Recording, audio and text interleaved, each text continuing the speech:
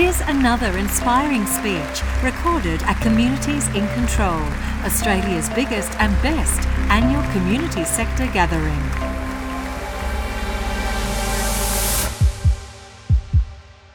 I'd like to acknowledge Father Joe Caddy from Centacare, Rhonda Galbally, without whom a day like this just couldn't happen. And I also understand that Joan Kern's here, the former Premier of Victoria. Fantastic to be talking about issues I know that Joan's campaigned on for a long time. It is a pleasure to be here. I'd like to acknowledge the traditional owners of the land, the Wurundjeri people, and pay my respects to their elders past and present. I'd also like to say that you're actually meeting in the electorate of Maribyrnong, so I'm the local Member of Parliament here too. And in fact, I used to be the union organiser at this racetrack. I've only ever stopped the races here once. I'm very sorry. Communities in Control is a great name, and I think it's a great vision. You heard this morning from my senior colleague Jenny Macklin about the vital initiatives which we're looking at in a range of areas to do with the putting communities back in control. But what I want to do is I want to talk to you particularly about disability. And if anything was needed to underscore the importance of reframing the debate about disability in Australia, it's today's sensationalist attack on people on the disability support pension. I don't know if you're aware, but the Daily Telegraph led a story about someone who's, the implication would be clear, to be ripping off the system. But what annoys me is that 99.9% of people on the disability support pension do not want to be on that pension. They would rather not have the impairment in their daily struggles. So there's something going on which, we all collectively need to unite around, and it's about redefining and reconceptualising disability in our community.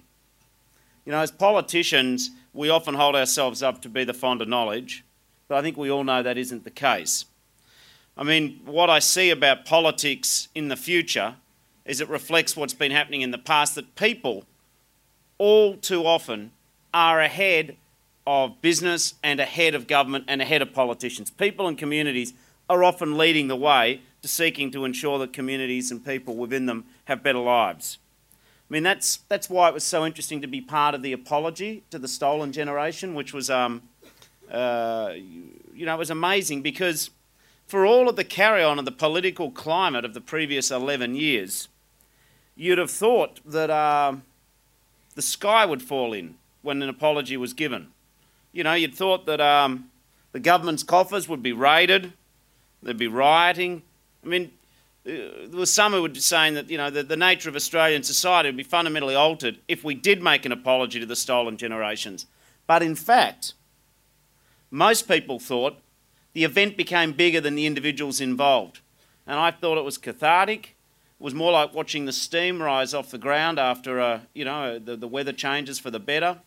I thought that what we actually saw is that at last government caught up to where people were at. And I think the overwhelming sensation, one of the overwhelming sensations of that day, is people actually said, well, why did it take so long? What was the fuss all about at the end of the day? So this is why the reason why I talk about that is because I actually think it's a very strong metaphor for disability. Why does it take so long to do something about an issue, which once we actually do something about, people will say, why did it take that long? And I think that's where we are at. We have an opportunity in politics today, and your conference is part of this. We have an opportunity to be at one of those, well, what was the fuss about sort of moments in politics. I started off talking about newspaper reports about the disability support pension, and the inference was that, it's doubled since Paul Keating lost to John Howard. It was about 500,000 people receiving the DSP. Now it's somewhere around 728,000 people. Now, no other statistic in 12 years has moved that level of increase, a 50% increase. No other demographic statistic of the nation.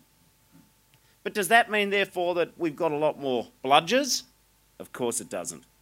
What it actually means is that the system of welfare to work has proved to be achieved the exact opposite of what its parents used to try and say it would achieve. The opposite it's achieved is You can't run a welfare system which gives people dignity by fear. You can't run a system by coercion. There's a reason why people who are disabled aren't working. It's because the rest of the community won't give them jobs. That's where I think this debate's at.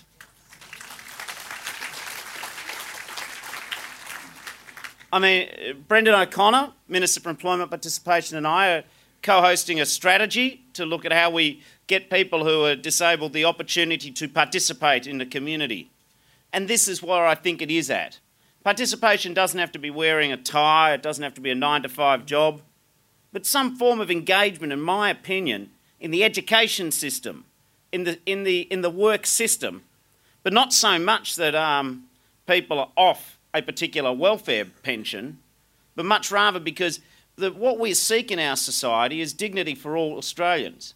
And work does bestow a style of dignity. But the problem is there are too many barriers to this. I mean, I have to say that as recently as last Wednesday night I was in Coburg with Kelvin Thompson, he's the member for Wills, and we had a forum. There were 45 people there. It wasn't quite the battleship event that this is, Rhonda, but nonetheless, it was great. Lots of people with disabilities, sector workers, carers, people interested in the debate about people with disabilities. It was a community trying to assert some control. During those 2.5 hours, 19 different people made a number of interventions and comments. And it was a great rundown of the issues which face people with disability that I believe I've received in 6 months of being in the job. An apology to any of the FACSIA hard-working public servants, but for pure cutting to the chase, these 45 people in Coburg nailed a lot of what I think the key issues are. So if you're curious about what a new government spokesperson on disability thinks, and if I'm to address, the topic of, what are the next stages in terms of disability in communities, access, both transport and buildings. The UN Convention on the Rights of People with Disabilities and dealing with all of the clauses. And the Treaties Committee has dealt with that issue in Parliament this morning, so the UN Convention is marching forward. Centrelink. I got asked on the radio today, well, how do we find out if there are people cheating? Well, I said, well, if you've been blind, and then the question went on, what if people, when people get better, what happens? Well, so that's a good thing if you get better. But the point about it is, if you've been blind, I'm not sure why you need to tell Centrelink every 2 years, still not seeing anything.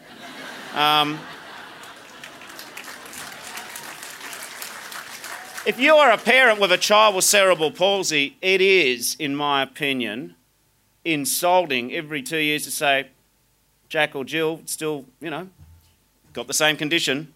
We'll talk about early intervention, and this is something which the government's right into, from Julia Gillard to Maxine McHugh, right across all the portfolios, Jenny Macklin. There was talk about the need for lifelong planning. Why do government departments have such silos which leave people stranded between departments and between levels of government? Supported accommodation is crucial. If you look at some of the traditional equity groups, in no particular order, women, Indigenous Australians, people who live in remote parts of Australia, people from a non-English speaking background, people who are disabled. Well, my group, we generally come bottom of the league table on every issue. And I'm not trying to have a misery contest, but the point about it is on income, education, housing, the aspects which give you control over your life. People with disabilities are at the bottom of the tables all too frequently. Other issues, business services, people working in supported wage facilities, the transition to open employment. Why can't people with disabilities, perhaps severe disabilities who work in business services and supported accommodation, why can't they retire? What happens to people when they grow old? The possibility of insurance for catastrophic injury, the rights of disabled motorists, all of the issues around the disability support pension. The mobility allowance, the idea that you have a mobility allowance, if you go to a supported business service, a supported wage facility, you get a smaller allowance than if you go to open employment. That's lucky that the buses give you the bigger discount. Young people in nursing homes getting age-appropriate accommodation. The issue of loneliness. People with disabilities are allowed to have friends. And it goes to this whole issue of quality of life. You know, a disability policy in the future should start from the statement that all people deserve equal treatment, all people deserve the right to the longest possible life full of quality. Then what government has to do is have a whole of government approach about disability. I mean, I've been doing a fair bit of work with Jenny Macklin on autism lately, and I just look at the clunkiness of what happens. First of all, you get your diagnosis. That in itself is pretty big news. Then you've got to get then you've got to get a diagnosis. Once you've got your diagnosis, then you've got to get early intervention. And, you know, hopefully the government will be making some comments about greater resources in that in the next week or two. But then you go to school, a new department, fantastic. Then you've got to find a school which is good on integration. Then you've got to, you know, work through the definition of the education department about what qualifies your child for integration, aid and support. Then you go to the secondary system. You know, you fall off another, you know, the old 14th century Catholic Church. Sorry, Joe. No, I'm on our team too. But, you know, back then we said the world was flat, just one of the sort of little issues we get over. And, you know, they worry if you sail too far, you fall off the end of the earth. Well, that's what happens every time people with disability progress through their life. They do fall off the end of the earth. You know, from diagnosis, early interventions, primary school, secondary school. Then, heaven forbid, you might actually want to get a job, as opposed to just sitting on the banana lounge sipping daiquiris on the disability support pension. Or you might have to be in daycare. Or you might actually want to educate yourself further. And so on it goes. Yeah. And these are big questions. And this is, unless disability is addressing the big questions, governed by this view that you're a human being and you want to have a whole life of opportunity, but currently we're just these, again to use the 14th century analogy, there's like those turreted tower cities in northern Italy where families all just built big towers and they never really talk to each other. And that's where I think it's at. But one of the things which we have to look at when we talk about this issue of disability and some of the issues which I've referred to, of course there's many more, is we've got what I think is the real fundamental bedrock challenge in disability. It's this. Impairment is a fact of life. And as you get older, chances are more of us are going to join the ranks of people with impairment. It's a fact. It's a fact of functioning. What isn't a fact of life is disability. And you might say, where's he going with this point? It's this. You can have an impairment, but it's the society which disables you.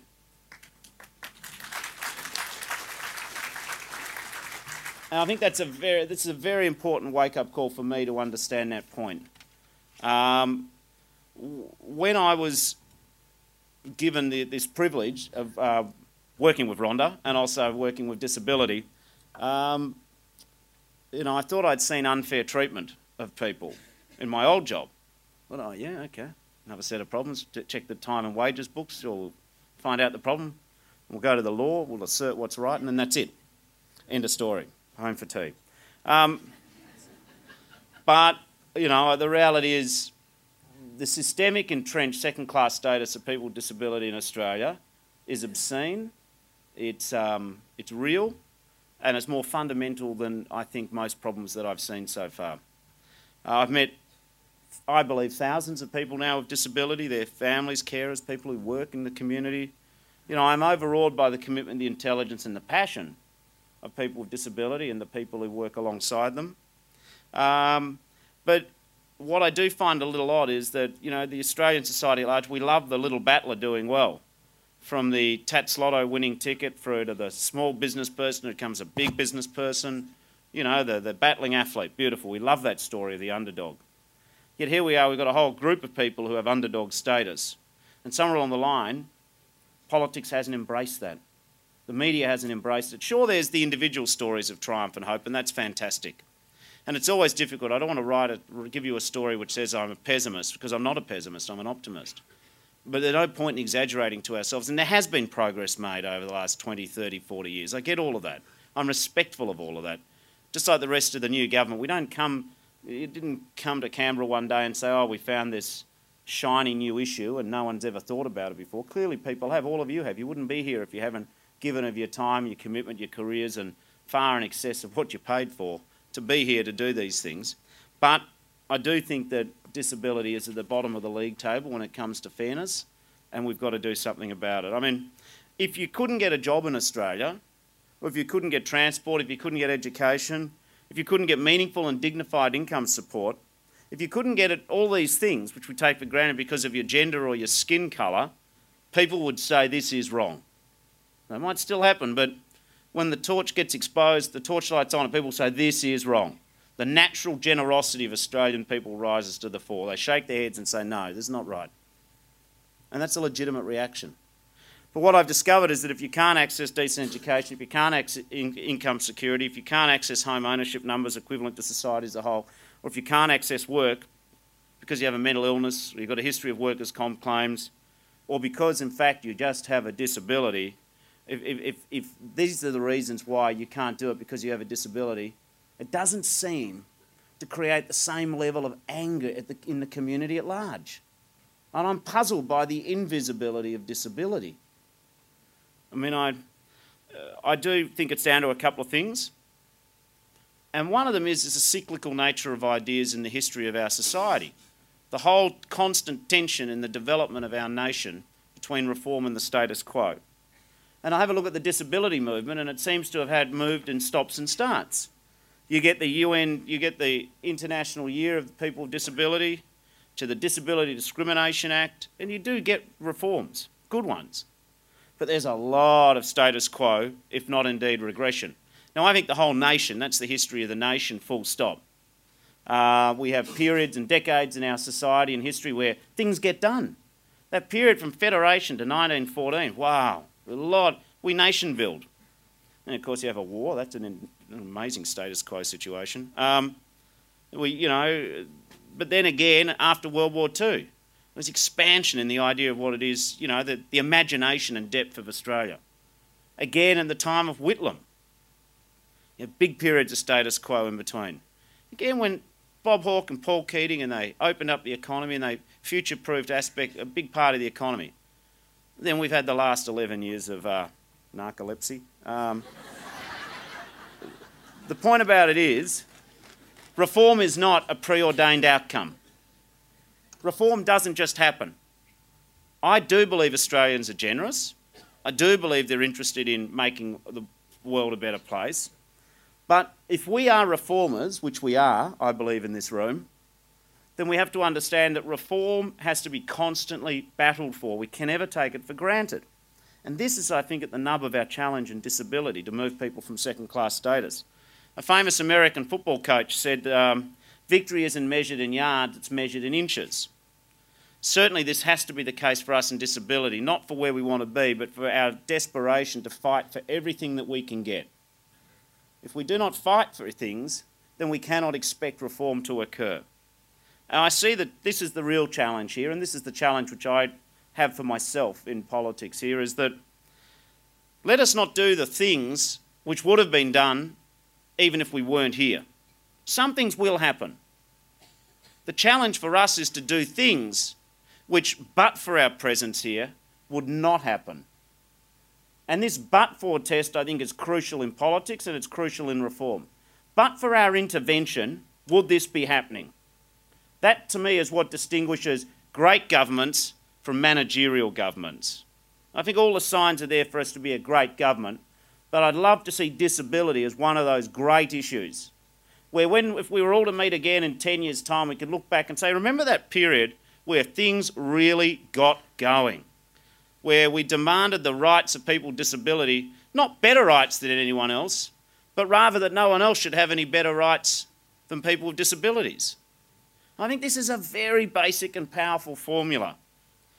I mean, we see, even in question time in Parliament, the fulcrum of democracy, there's been 2 questions on disability by the government, and even one, dare I say it, by the opposition. That's great. I mean, we're not surprised when there are 2 questions about sport in a week. That's important. We're not... I didn't even mean that to be funny then, but... because I was then going to say, we're not surprised if we talk about the Sydney, which is important, finding that. I'm a little surprised the opposition's so fixed. The Liberal Party is now the party of low-price alco pop. But I can understand that and Fuel Watch. These are issues of the day and they're important issues. But what's been great is there were 2 questions in the last week on disability. What are we doing on the UN Convention? Fantastic. Fantastic. What are we doing in supported accommodation? Jenny Macklin took the question. I mean, I have to say that each one of us has a role to be a partisan for our point of view. And our point of view has to be one of persistency and consistency about equal rights, equal treatment, empowerment of people with disabilities. What we need to do is make disability a mainstream issue. I mean, I think we can make it, and it does come down to that basic test I said before. It ain't people with disability who've got to change. It's the community's got to change their attitudes to people with disability. You know, yeah. We've got to do a lot in the workplace. You know, I was on the radio before and this chap was saying, well, why are there so many people on the DSP? I said, well, imagine you're going for a job interview. Would you write down that you suffer episodic or you have episodic mental illness? I don't know if I would.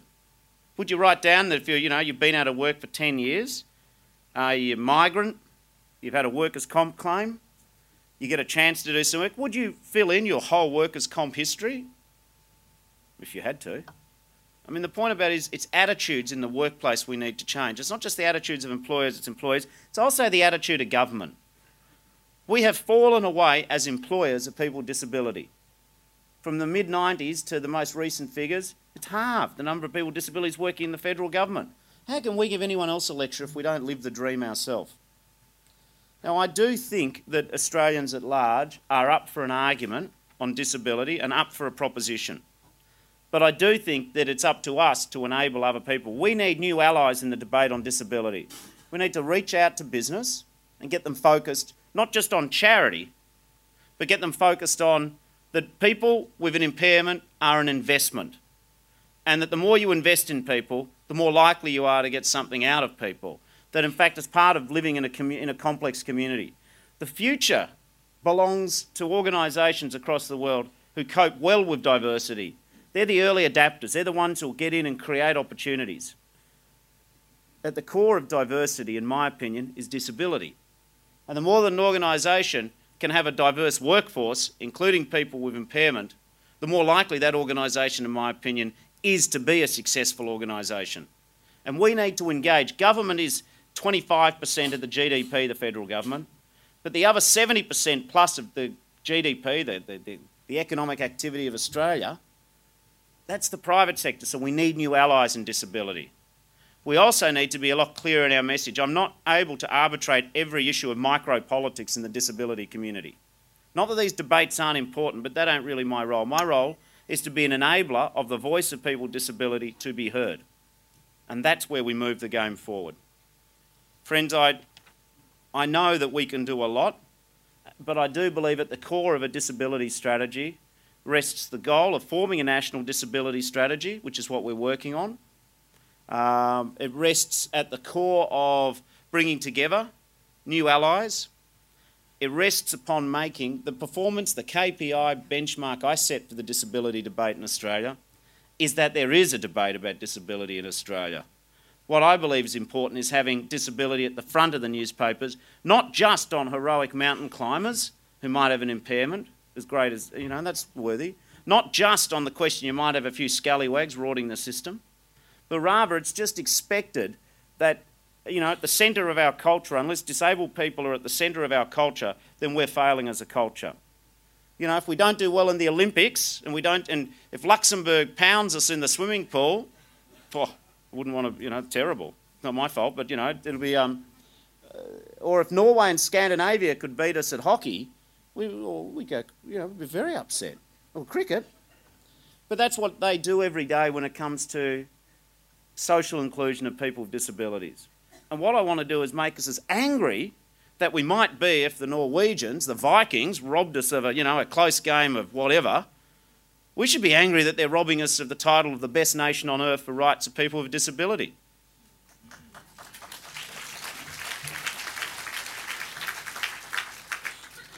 I think that your conference is a great idea. I cannot believe the number of people here. That is fantastic. There's power in numbers.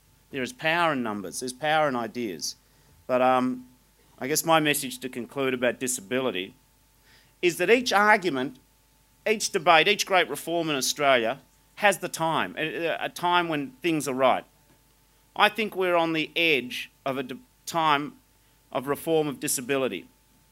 Now, do I think the national mood will automatically say no worries? No, I think it's there, but I do think that we need to do a lot more to push it through. It's almost as if there's a door which, if we have the political will to open the door and go to a new era, then we can. And what we have to do in this room is we have to convince everyone else not in this room to respect people with impairment, to give them the opportunities, and then people with impairment, they'll do the rest. Thanks very much. We hope you've enjoyed this highlight from the Communities in Control Library. If you did, we'd love you to rate or review this podcast in the iTunes Store and for you to share it with your friends. For further information about Communities in Control, visit communitiesincontrol.com.au.